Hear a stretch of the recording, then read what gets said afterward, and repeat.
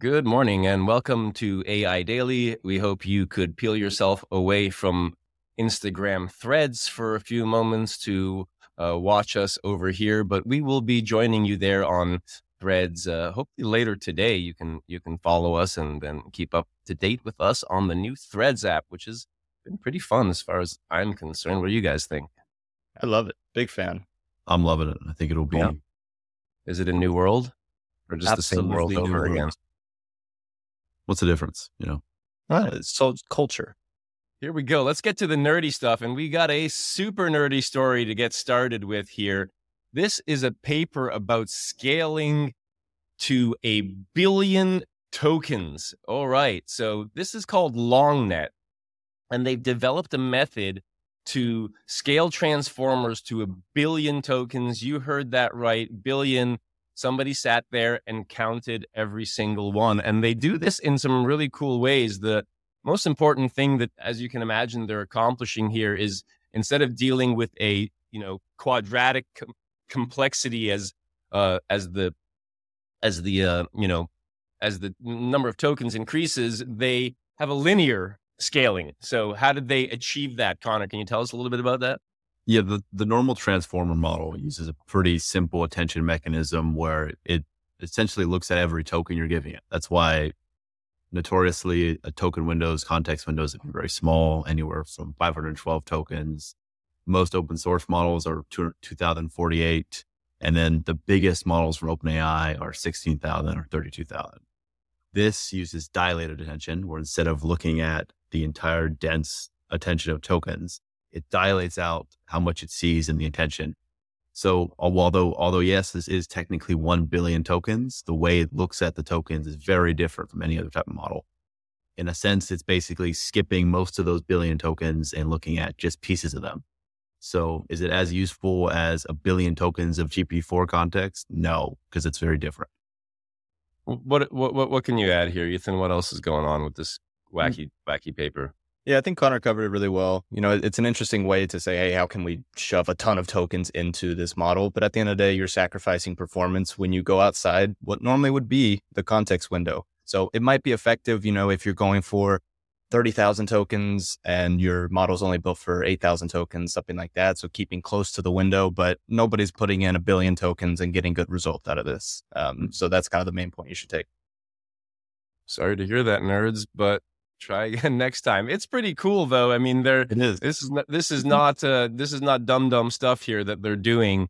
No. It's pretty clever, and this is attention that I think we've talked about before. There's a trade off with performance versus computational scaling, and getting more smart people thinking about this and trying out different methods is gonna be how we get to the next breakthrough. So it's awesome to see, and congrats to the folks that put that work together.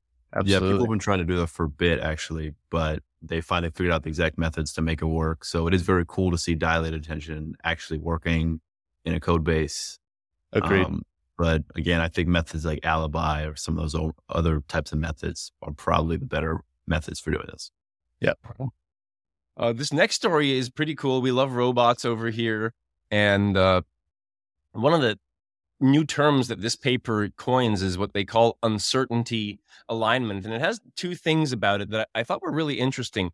One, there's two tensions in the uncertainty alignment. One is not doing something until you have some sort of statistical sense of guarantee that you're going to successfully accomplish the task. So basically being like, don't do this if you're not sure that it's the right way to do it. But then the other concept is what they call minimal help, basically. So the concept is, if you need help from the user, then do a little bit of thinking and try and minimize the amount of help that you need from the user. So an example they give in the paper is, you tell the robot to pick up a bowl and put it in the microwave, but there's two bowls. There's a metal bowl and there's a plastic bowl. So instead of the robot just being like, I don't know which bowl or which bowl, it'll say, hey, should I take the metal bowl or should I take the plastic bowl? And in that sense, it's minimizing the amount of work the user has to do to help it. And I thought that was a really cool approach to uncertainty alignment. Ethan, anything that you found particularly interesting here? Yeah, I like how at the end of the day, they're saying, hey, you're not having to fine tune as much. You're not having to do as many like prompt tunings. You're not having to do all this work around it to try to make up for some of these hallucinations and problems. At the end of the day, you're saying, hey, if you're not statistically like set with this, just ask the user. And I think this is, from a meta way, this is stuff people do. If you saw those two bowls and someone said, go pick up the bowl, you're going to say, hey, what bowl? So I think it's not only like cool on a technical standpoint, but works really well from just a UX standpoint. This is the way people think. This is how they work. When you're not sure about something, ask a follow-up question. And you're not trying to engineer it from the very beginning to know which one it should be based on what you've said before. It's just, let me ask, and then let me evolve my thinking. So really cool work on this. It reminds me of some of the, think step by step, or some of the things you can do with LangChain, asking users, applying it to robotics. Really cool paper. Connor, you've been accused of being a robot. What do you think? I have. There's been some comments that have shot those accusations. I'm here to, I can't actually say my fine tuning doesn't allow me to say it. My fine tuning doesn't allow me to say it. Yeah. But yeah, you guys covered it pretty well. The no, it's called no, as in understand whether or not. Yeah. Doesn't need fine tuning. It works on a more like framework level where it'll ask whatever LLM you plug into it, and it'll get the top options. And Farb, as you said, for that example, the top options would be plastic bowl or glass bowl, and it'll choose which one is right, and it'll ask the user, which one should I do? It works. Looks like it works. Why doesn't prompting solve it? Because it doesn't. You don't know unless you ask the user. So you have to get out that question. You have to do some probability for what's the most likely best option. And if the model can't decide between those two options, as the uncertainty thing, as you said, it will ask the user. Yeah, I mean, we end up in the same place with prompting, is you can't prompt every possible scenario. You're just kind of back to engineering every possible nuanced edge case that you could imagine, and you're going to miss some. So you're going to get the thing still screwing up if you're just relying on prompting. How big do you guys think this is? It's kind of a small discovery, big discovery? It's going to be like the standard going forward? I think it's really amazing because they applied it to robotics, of course, like in this paper. But like I said before, I think it's a beautiful UX for if you have a financial chatbot, if you have a chatbot for law, asking the user when you're not sure and getting that follow-up is how these models should work. And they showed a great implementation of it, removing a lot of the work that people are doing with these prompt chainings. So I think it's maybe not the biggest discovery, but just a really nice explainer and a new kind of UX for this. Yeah, what they're doing isn't that crazy new. People have been doing this with prompting for a bit, but how they did it is very simple and very straightforward. They use conformal prediction. They get statistics and probability for what's the most likely, like 4 or 5 options. And then if if one of those isn't high enough, it'll ask the user. Yep. And I think that's honestly the simplest and best way you could do this. Clean. It seems like a beautiful and simple formalization of the chain of thought that you have to go through to get to the right result in the end. And my gut said that we might see more of this model and approach in the future. I agree. It was cool seeing the robot putting stuff in the microwave. Absolutely. All right, let's move on to our third story: motion retargeting. This is a method of trying to create 3-dimensional avatars from a very sparse amount of input on the user. And that's one of the, I think, interesting things that they're doing here. Basically, they're only taking headset information. So if you're wearing a headset and you have a controller, they're basically just taking that small amount of information and pretty successfully creating 3D, CG avatars of that person. Connor, what did you get from the paper? Yeah, so as you gave the overall overview, it takes just your headset data of your rotation of your head, of where you're looking, and a little bit of like up and down. But then you can transfer that from the model of a person to the model of any other type of character. The fun part of VR, AR, of course, of all these virtual worlds is that you don't have to actually be yourself. So they showed some pretty cool examples with like a dinosaur or like a little mouse character. And it can transfer your movements and the real world as a human to these other types of characters. So the way you would walk through a room would be moving your legs like this, maybe quickly if you're trying to move quickly. But a big dinosaur character can move at that same distance by just moving its legs for longer strides. And it outputs very realistic models, very realistic movement. And it looks like it's pretty zero shot to different types of characters. So, yeah. What do you think, Ethan? I like that dinosaur analogy, Connor. You can imagine dinosaurs going like really fast. It would look really unrealistic. So this model touches on like how hard that actually is to do and why you need AI for this. It also reminds me, when we talked about the Vision Pro, they're doing the kind of avatar facial reconstruction. Similar tech, they're taking a lot of sparse inputs from your eye movements, from your head movements, etc. And of course, a little bit different than this, they're going very detail oriented just on your face. And this is being less detail oriented, but over characters and your entire body. But very similar type of tech. And these kind of, the world of sensors that we have, we're not all wearing full body suits. So taking in sparse inputs and actually outputting something that's realistic is important. It's a difficult problem. And I like how they solved it.